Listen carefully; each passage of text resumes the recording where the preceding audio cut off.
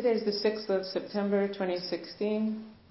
My name is Catherine Argetsinger. I'm giving the Dharma talk this evening. And the title of the talk is Practicing. So the inspiration for this talk came from a movie that my husband saw on Netflix and that he told me about and thought I would be interested in. And I was. And the movie is called Seymour, An Introduction. And it's actually a documentary about a concert pianist. So this is a movie that was made in 2014 by Ethan Hawke. And so I'm going to use this movie basically as the text that I'll be talking about and commenting on tonight. And I hope it won't be too sort of disembodied that I'm talking about a movie and I don't have a projector to show you clips or anything. But I'll just try to describe what I need to describe and give some quotes from the movie, and hopefully that will be enough to act as a springboard for me to talk about some of the ideas and inspirations that came up for me when I saw this film. And I noticed in preparing for the talk, I wanted to look back at the film, and I noticed that it's not on Netflix anymore, at least not on American Netflix. But I found that the whole thing is now on YouTube, so if anybody gets interested and wants to see it, you can find it on YouTube now. So it's called Seymour, An Introduction, and it's a documentary about the concert pianist Seymour Bernstein. But really he's not exactly a concert pianist, he's a former concert pianist. So that's what a big part of this movie is about the fact that he doesn't actually perform anymore. If you look in Wikipedia, it tells us that he ceased performing in 1977, so that was a long time ago, in order to concentrate on teaching, composing, and other creative outlets. He told no one that his farewell recital would be his last. And there was a review of this movie that appeared in the New Yorker. It was a review by Richard Brody. And there, Brody gives the same backstory with a little bit more detail. So this is from the New Yorker, March 14th, 2015. And Brody writes, Ethan Hawke's film Seymour, An Introduction, is a loving documentary portrait of the classical pianist and teacher Seymour Bernstein. Born in 1927, Bernstein is a formerly celebrated musician who has performed in major venues to great acclaim. In 1977, at the age of 50, long racked with stage fright and other anxieties, he threw himself a concert at the 92nd Street Y that he secretly intended to be his farewell recital. Since then, Bernstein has been teaching, composing, and writing, still living alone in a one-room apartment on the Upper West Side of Manhattan, and being, he says, much happier and more fulfilled. So since you won't be able to meet Seymour Bernstein through the movie, at least not tonight, I'll try to describe him a little bit. So he's a very sweet, small, elderly Jewish man who kind of exudes this kindness and sensitivity and, of course, deep love for music. And the movie contains lots of wonderful music that's played by Seymour and by the students that we see him giving private lessons to and coaching in master classes. So a lot of the movie is the musical performances, but besides that, it's conversations between Seymour and various interlocutors. These are all people that have been important in his life. So they ask him questions about his life experiences and about his philosophy of life, and they also do quite a bit of spouting of their own philosophies of life, and this is my least favorite part of the movie, because this could be quite vapid. But what really appealed to me about the movie was not so much the different philosophical ideas that were being expressed there, but was just the way Seymour talked about practicing the piano, and the way he demonstrated how to practice, and the way he worked with his students as they practiced. So it struck me that this was a fellow who had a very clear and deep sense of what it means to practice. And much more than any other music documentary that I've ever seen, this one really focused on this process, this process of practicing. The very first shot of the movie, it opens with Seymour just working on a phrase in a piece of music, just playing it over and over again. It involves a leap of an octave, and he's not just playing it over and over again, he's actually talking out loud. He's talking you through the process of what he's thinking as he's practicing this little phrase in the music. He's saying, I really would rather not miss this leap, and so I have to figure out what to do here. Maybe if I open my hand in advance, that'll work. And he tries that. No, that's not working. And so if he goes through these serious things, then yeah, okay, he's got it now. He's got it. And then he puts it back into the larger piece of music. Later on in the film, one of his students, who's now a concert pianist himself, tells about something that he does in the concerts he gives. He starts by saying that after concerts he would often get remarks like, "Oh, it's so great, you can just sit down and play that piece." And he's like, you can't just sit down and play it. That's thousands and thousands and thousands of hours of practice, you know. So he says now he tries to actually educate people.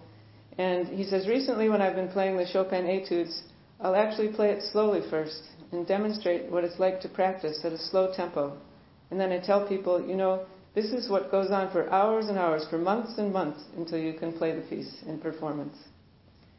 So Seymour is impressed, and he says, now that's making a real contribution to your audience. So I'm sure no one is wondering where I'm going with this talk. Yes, I'll be drawing some parallels between practicing a skill like music and the practicing that we do in our Zazen. And the idea that you can make a useful comparison of this sort is certainly not an original insight. I'm not sure about you, but I know I've heard it in Teisho many, many times, how musicians or athletes or people practicing various other kinds of activities are doing something that's in many ways comparable to what we do in our Zazen. And that the result of sort of when musicians or athletes talk about being in the zone, you know, and when subject and object just kind of drops away, that can also be compared to something that can happen in our Zazen. There's a quote that I've heard Roshi repeat many, many times, and maybe Sensei said it too, I don't remember that as clearly, but yeah, I think she has. And that's a quote from Samuel Johnson, and it says, "What we hope ever to do with ease, we must first learn to do with diligence." So you can't just sit down and play a piece of music. You have to have this meticulous attention, vast patience, do it over and over again. In Rochester, there's one of the top music schools in the United States is located in Rochester. So often we'll get students at the Rochester Center from this school, from the Eastman School.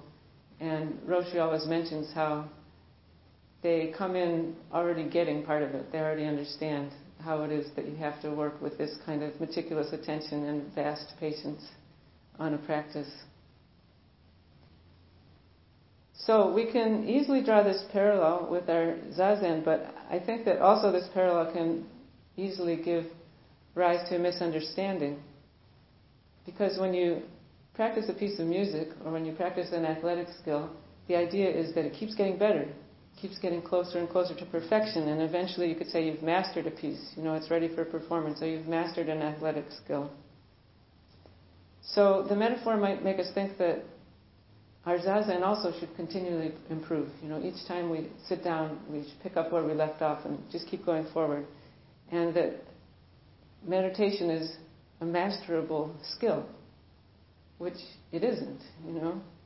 And often we don't even seem to show any improvement at all, at least not any that we're aware of. Of course, if you think in terms of music in general, it's also not masterable because, like Zazen, it's unlimited. But if you think of just one piece of music, I would say that our Zazen is actually like every time we sit down, and in fact multiple times in a single round, it's like taking up a new piece, starting all over again. You've got to slow the tempo down. You've got to do it bit by bit, bring that attention to it.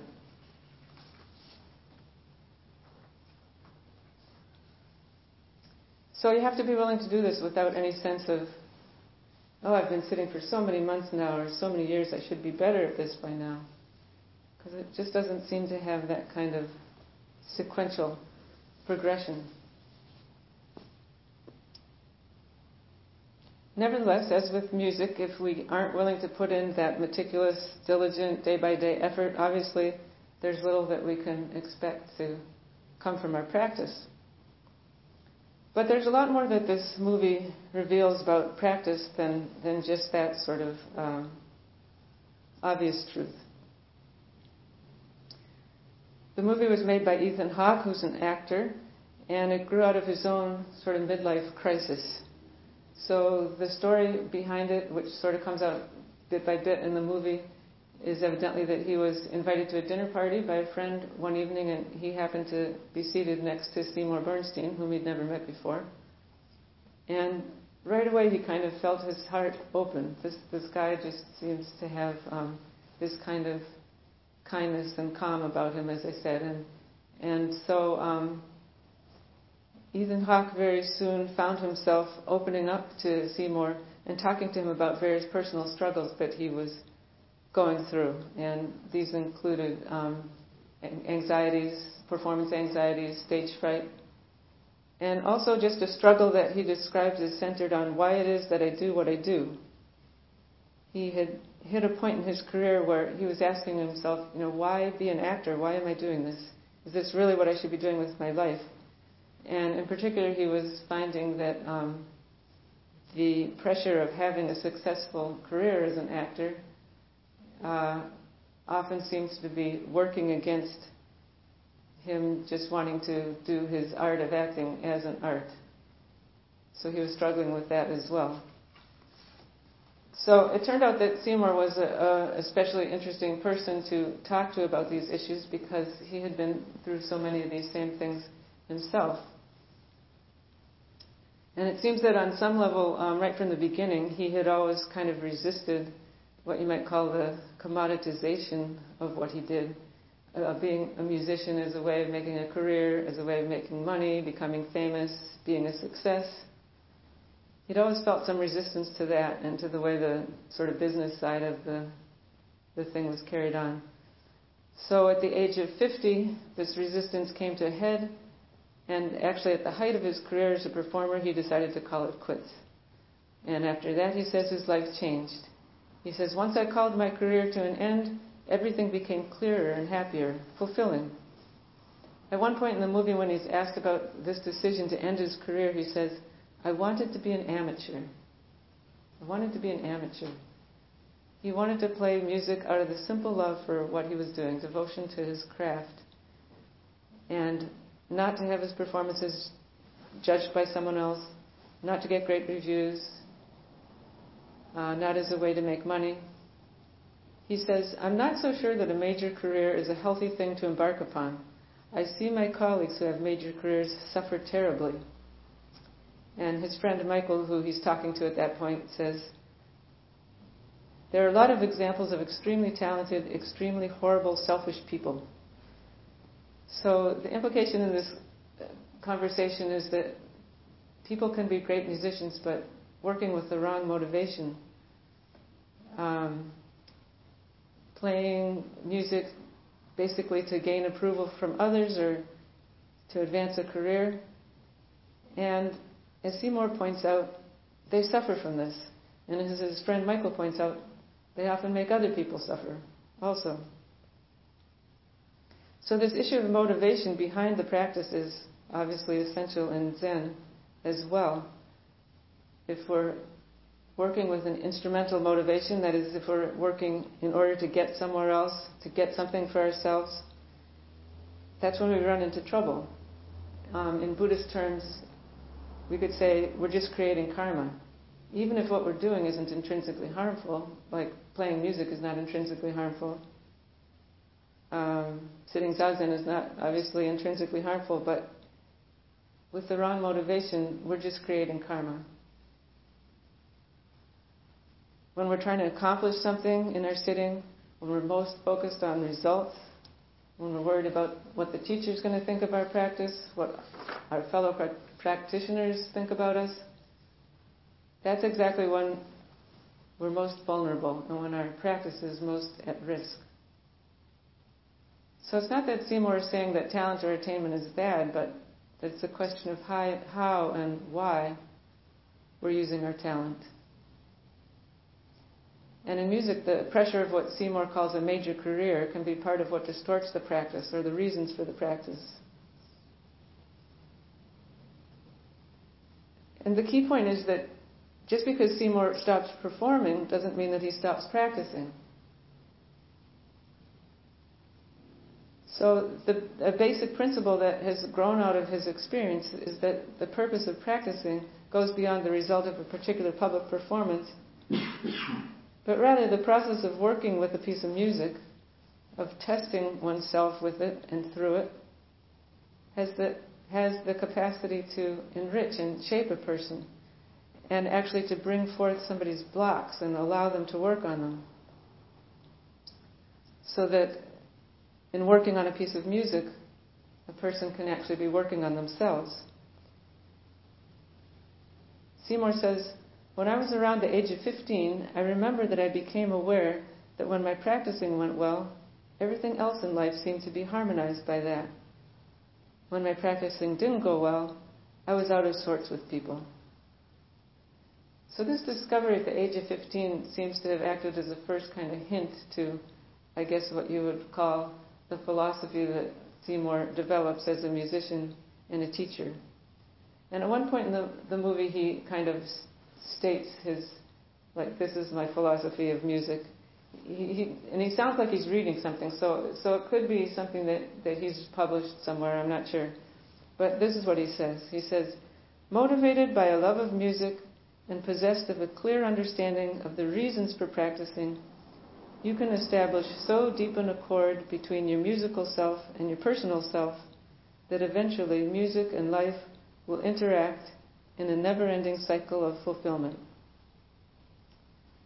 So I tried to rephrase this and see if we could say something similar, talking about Zazen. So this is what I came up with. Motivated by a love of the practice and a clear understanding of the reasons for practicing, namely to benefit all beings, you can establish so deep an accord between your formal Zazen and your moving daily life Zen that they will interact in a never-ending cycle of fulfillment.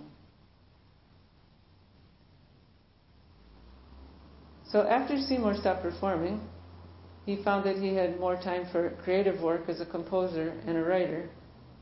But as the movie makes clear, the main thing that he has focused on since then, or his main creative outlet, is his work as a teacher. So really in the movie get to see him coaching and working with his students and seeing how he tries to hand on to them what he's learned about practice. So yeah, it's clear that technique is important, musicianship is important, but in working on the technique and the musicianship, he's really working with the whole person, helping his students to develop through the music and through the process of practicing. Seymour says, the most important thing that music teachers can do for their students is to inspire and encourage an emotional response, not just for the music, but more importantly for all aspects of life. So in Zen we don't usually speak of that our teachers are trying to encourage an emotional response, but definitely I think we'd say that we work with our teachers in order to be able to be more responsive, to be able to be more appreciative, to be open to all of life, the ups, the downs, the in-betweens. One of Seymour's students, quite a young-looking one, looks maybe 18 years old or so, he says, when I'm playing the piano, I have to listen so carefully and with such precision, and Seymour interrupts him at that point and says, and with love, and the student says, yeah, and with love, to what's coming out of the instrument. When you apply that to listening to someone speak, you can really catch a lot of their emotions. So just learning to listen to yourself makes you able to listen to other people. I think that's a good description of what we can find in Zazen too. observing the mind, becoming aware moment by moment of our own emotions, our own desires, impulses, starting to see how the mind works, seeing our own defilements, our own wonders, we start to understand what it is to be human, and through that, how to respond to another human being. Alright, so far so good. But there remains the fact that music, unlike Zazen, is in its essence a performing art. So Seymour's decision to stop performing is still, nearly 40 years later, when this movie is made, it's met with some skepticism by the people that are talking to him in the movie. And his friend Michael really presses him on this. So Michael seems to be a particularly close friend of Seymour's. He's someone that Seymour has taught piano to from the age of 5 years old. He started as his student at 5 years old. He didn't become a pianist. He became an arts critic for the New York Times. I forgot to write down his full name. You may have heard of him. But anyhow, he's an arts critic for the New York Times now. And he's just been, had this lifelong connection with Seymour. So we understand that Seymour just wanted to be an amateur with his music, and that retiring from performing gave him more time for creative work. But Michael asks him quite pointedly, as a gifted pianist, doesn't he have a kind of responsibility of sharing the gift? Isn't he just copping out in a way? Just trying to find a safe place? So this is the kind of question that we too can often get asked about Zazen, or that we might sometimes ask ourselves. Are we just using the practice as a way to avoid engaging, to avoid problems or difficulties? So in spite of the fact that this movie is, all about admiring Seymour and showing how great he is, the movie actually never seems to make 100% peace with the fact that he no longer performs. And in fact, the climax of the movie is centered around a performance, even though it's a small and private one. It's a performance that Ethan Hawke talked Seymour into giving for his friends and for his students. So, he wanted him to perform one more time. So I think that this orientation of the movie is really a reflection of that it's really hard for us in our society to give up a kind of outward-oriented, accomplishment-driven sort of point of view. But when his friend Michael challenges Seymour on the fact that he doesn't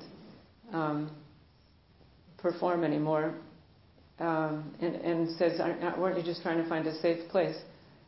There's no doubt that part of this grows out of the fact that besides any positive reasons that Seymour may have stopped performing, there's this whole other side of it, is that he was really tormented by stage fright and performance anxiety. And so if you remember the review in the New Yorker that I read at the beginning of the talk, the basic story arc that Brody gives in the review is, in 1977, at the age of 50, long racked with stage fright and other anxieties, he threw himself a concert that he secretly intended to be his farewell recital. And since then, blah, blah, blah, he's been much happier and more fulfilled. So this was the basic story arc that I picked up on my first view of the movie also. Performing became too stressful, and life became happier after he gave himself permission to stop performing. But then I watched the movie a second time as I was taking down notes and quotes for the talk, and I realized that I had kind of missed something the first time through, that the story was not that simple at all. That wasn't quite what the story that Seymour had to tell. He does talk a lot about the stage fright and the anxieties that he went through. His friend Michael says to him, "But you were a great pianist. You used to get great reviews." And he says, "It didn't help. It didn't help, though. It did not help to allay the horror that I felt before and during a concert." He says, "I had terrible blocks. I had physical blocks in my playing itself. I had blocks whenever I was on the stage, having a fear of memory slips. I felt inadequate as a pianist." Now you understand, if we're talking about the correlation between a musician and a person, if you feel inadequate as a musician, then you're going to feel inadequate as a person. But in spite of this, he says I only quit after I felt good on the stage, he says. He says that around the age of 50, he found that he had reached the point where he could finally say what he wanted to say on the stage. And that was when he quit. It doesn't mean, he doesn't claim at all that his anxiety or his stage fright had left him. But what he does explain is that he actually didn't let himself quit performing until he felt he had done sufficient work with those anxieties and with that stage fright. Until he got to the point that in spite of them, he was able to express himself fully on the stage, in spite of the anxieties, or even because of the anxieties. He makes the point in a couple of places that performers have to be nervous, that it's part of, he believes, what they need in the mix of what they're doing. So Zazen obviously is not a performing art, but one of the most distinctive things about Zen that's different than any other meditation tradition that I'm aware of is our formal tradition of Doksan. And the way that that's structured very formally with the bells and sitting knee to knee to the teacher and the demand that we bring the results of our practice into the Doksan room before the teacher. All this means that performance anxiety is actually often front and center of the things that we deal with in our practice. Many of our neuroses and blocks that we would just be able to cover up or ignore, brush under the rug, if all we had to do is sit, they can loom up in an inescapable way when the Doksan bell rings. So how do we work with that? At times I think it may just feel easier to just opt out of that part of the practice altogether, just not go to Doksan, or go only when we feel sufficiently settled and like we have it together. But Seymour kept working with his stage fright year after year. Here's how he put it. I said to myself, if I'm going to be that terrified of walking across the stage, what am I going to say about facing the vicissitudes of life? It's the same. So it's the same for us too. We can say, if I'm going to be that terrified of walking into a small room with another person, what am I going to say about facing the vicissitudes of life? What is scary about walking into a small room with another person? There's actually, of course, nothing scary about it, and we could say it's a kind of artificially induced anxiety. The whole setup can tend to do that. But even if it's artificially induced in some sense, we can actually use it. We can use it to practice with, to learn how to function in life situations that produce these same uncomfortable feelings.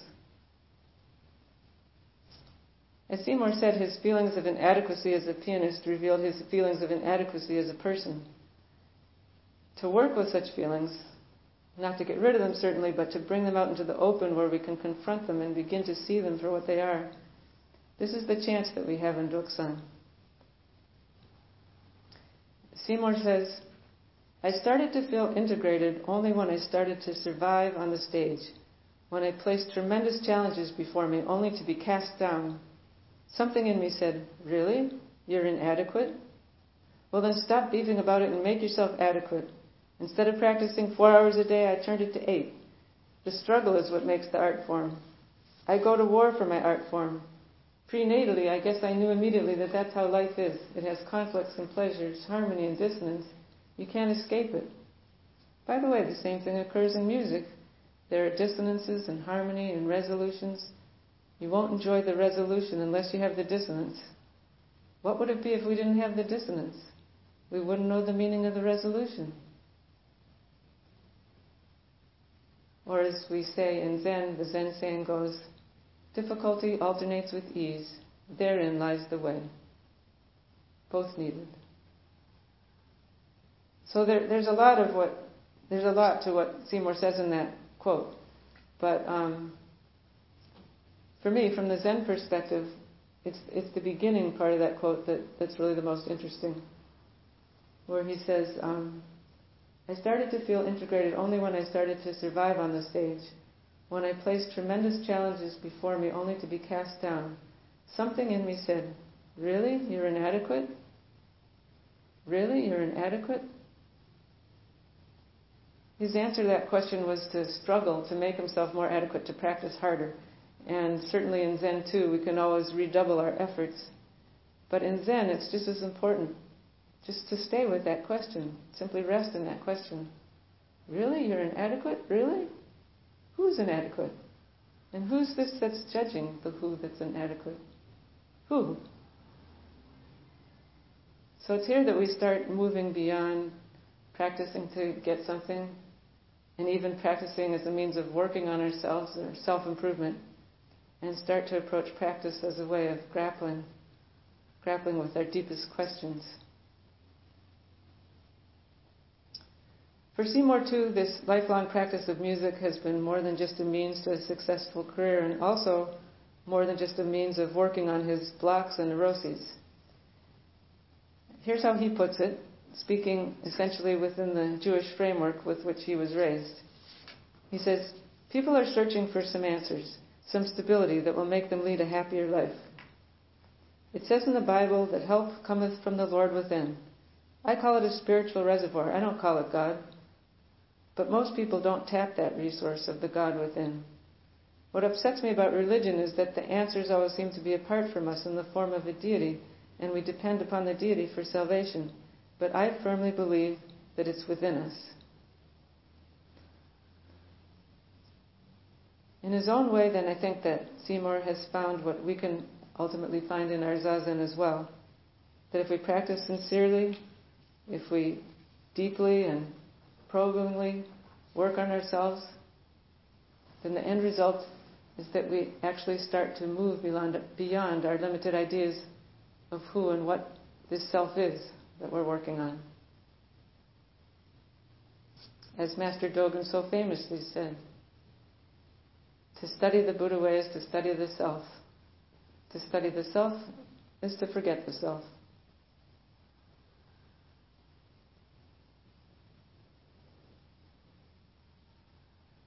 All right, so now I'm going to move into the last bit of my talk here. And up to now, I've been just talking about the parallels that I saw between the things that Seymour had discovered from practicing music and some of the things that we can discover in practicing Zen. But it seems to me that there are contrasts also. So just because we can draw these parallels between Zazen and music or athletics, it's not to say that our own practice of Zazen is not unique, or that a sitting practice is not unique. I think what's different and really fascinating about a sitting practice is that there is no observable activity, no performance, no craft object, nothing produced, nothing audible or visible produced that other people can marvel at.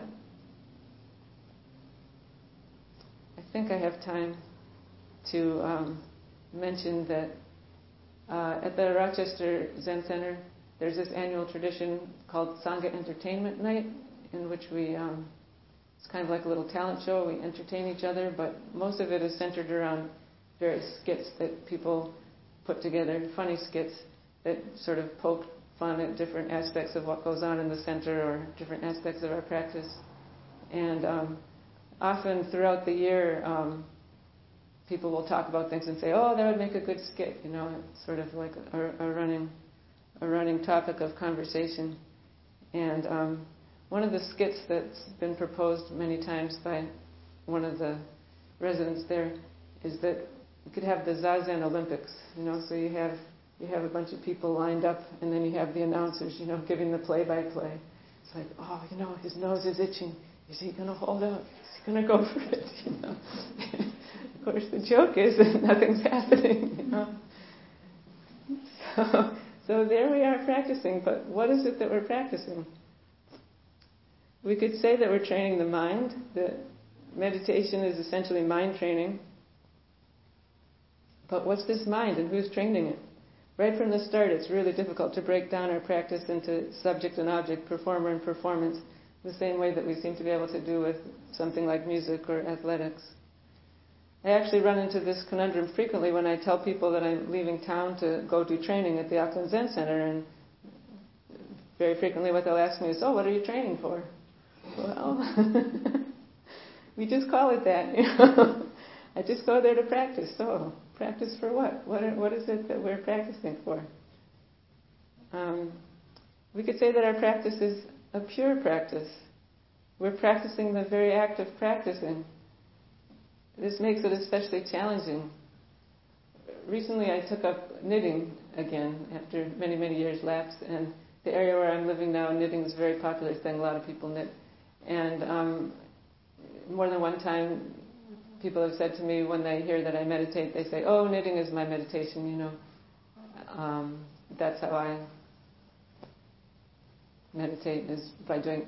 And it's true, you know, knitting can be very meditative. You can kind of get into a sort of a knitting samadhi. But you have to also think that, okay, people are saying that knitting is their meditation, but what if you took those knitting needles away from them, you know? So they just had to sit there and not knit, you know. Suddenly it gets a little bit harder.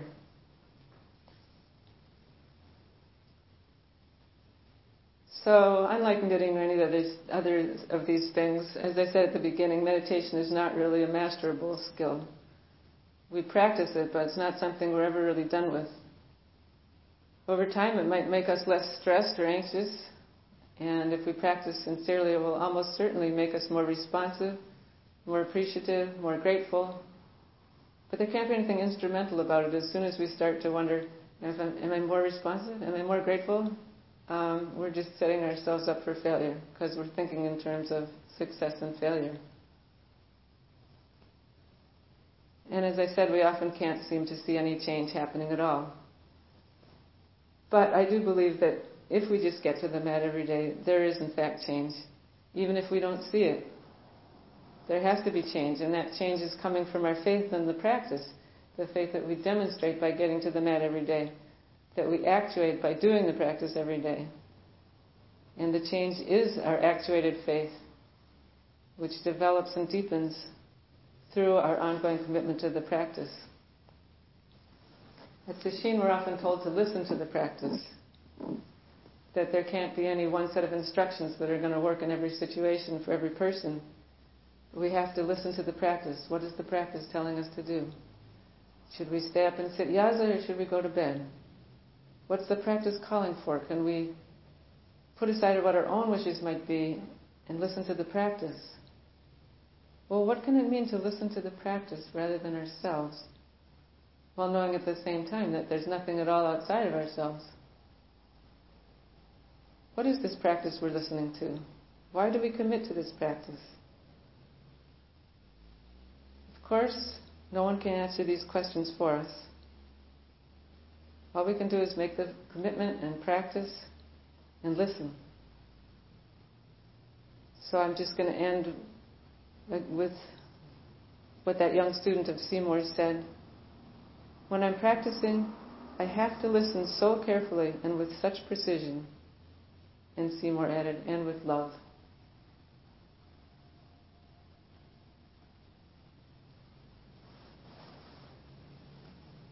So I think there's time for people to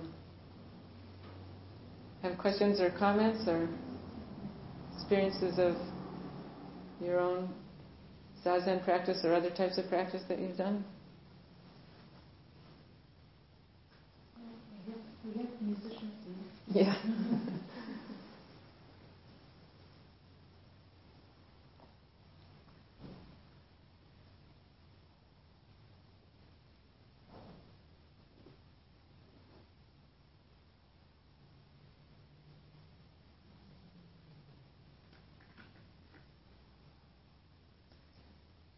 Catherine, other people probably don't know this, but that you have in the past been a musician. Oh yeah, forgot to mention that. Do you think that it played into your resonating particularly with this movie, and any of your experiences from that time that would... I don't know so much that time. I mean, I was in music school for a short time, and mostly what I took away from that was learning how to just fail miserably at something, which is a valuable lesson. But just because that happened to me that way doesn't mean I ever stopped playing. I've always played an instrument, whether it's piano or violin or singing, or I've always had kept music in my life in some way. So I think that that's certainly part of what I resonated with. That even if your talent level isn't that high, or it's nothing that you can sort of be a societal success with or a career success with, that it can still just be an important. That process of working with music can just be really important. Yeah.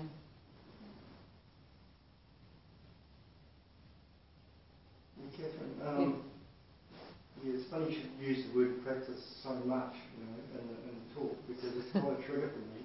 Oh yeah. You alluded to it quite particularly around what are we practicing for? Yeah. And that's a really big question, of course. But I don't know. Practice. I mean, it fits the process in some ways, but otherwise it's really quite, for me, it's quite the opposite of what I'm actually doing. Okay. For me, I'm sitting as a Zen, for the love of sitting as a Zen, and that's Zen in its own. So the practice is quite misleading in some ways, the word. Yeah, no, that's really interesting, because that's never been a trigger for me in any way. And I suspect that it does have to do with me coming in maybe, just like Roshi said with those Eastman students, with already this whole positive association about what practicing can do for you, because of the music background. It could be, I never really thought about it that way. But thinking of practicing more, as I was talking about, just that kind of meticulous attention and being willing to repeat and staying with the process.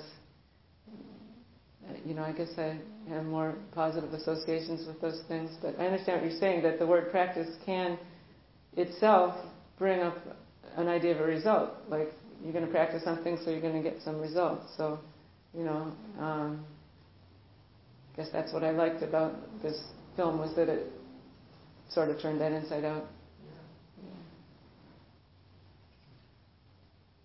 There's a bit of an ambiguity about the word practice, isn't there? I mean, it can mean two quite related things, but not the same. You practice as a way of doing something in preparation for something else, or you can practice medicine means to do medicine. That's true. And it doesn't necessarily mean doing it for something else later. I wonder whether the distinction has become a bit artificial. Perhaps they meant the same thing once.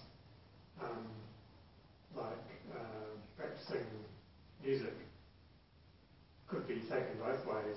You could be practicing for some of the integral performance, or you could be practicing it in terms of just doing it. And that's usually a healthier and more productive way to practice. Yeah, and as you're saying that, I'm just thinking about the etymology. The word really means doing. Yeah. So the idea of doing it in order to do something else must have come later. Yeah, maybe, I don't know. So practicing for life, and then later on going to do life. Yeah, well. Meanwhile, you're living.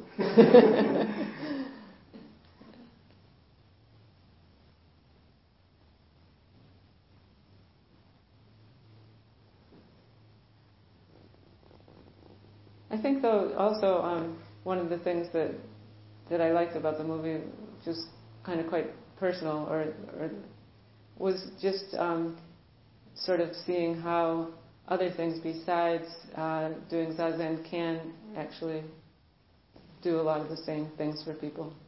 And I say that just because I have a husband who used to practice Zen quite seriously and then kind of moved on to other things. And over the years, when I've sort of needled him and said, you should practice again, he just looks at me and says, I never stopped practicing, And he doesn't see it as that kind of a...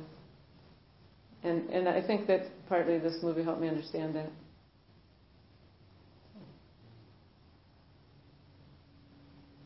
There's an interesting book I read years ago. and which is talking about music, coming back to music, and he didn't like the word practicing or performing or any of those things in terms of music, thought they were sort of unhealthy, and he proposed that people just talk about musicking, which I think is great. Better if you're practicing for a performance or performing or just playing for yourself. It's always musicking in life.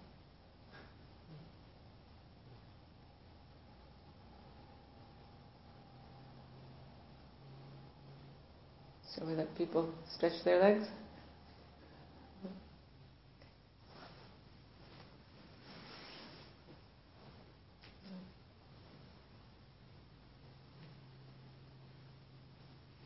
The four vows. All beings without number, I vow to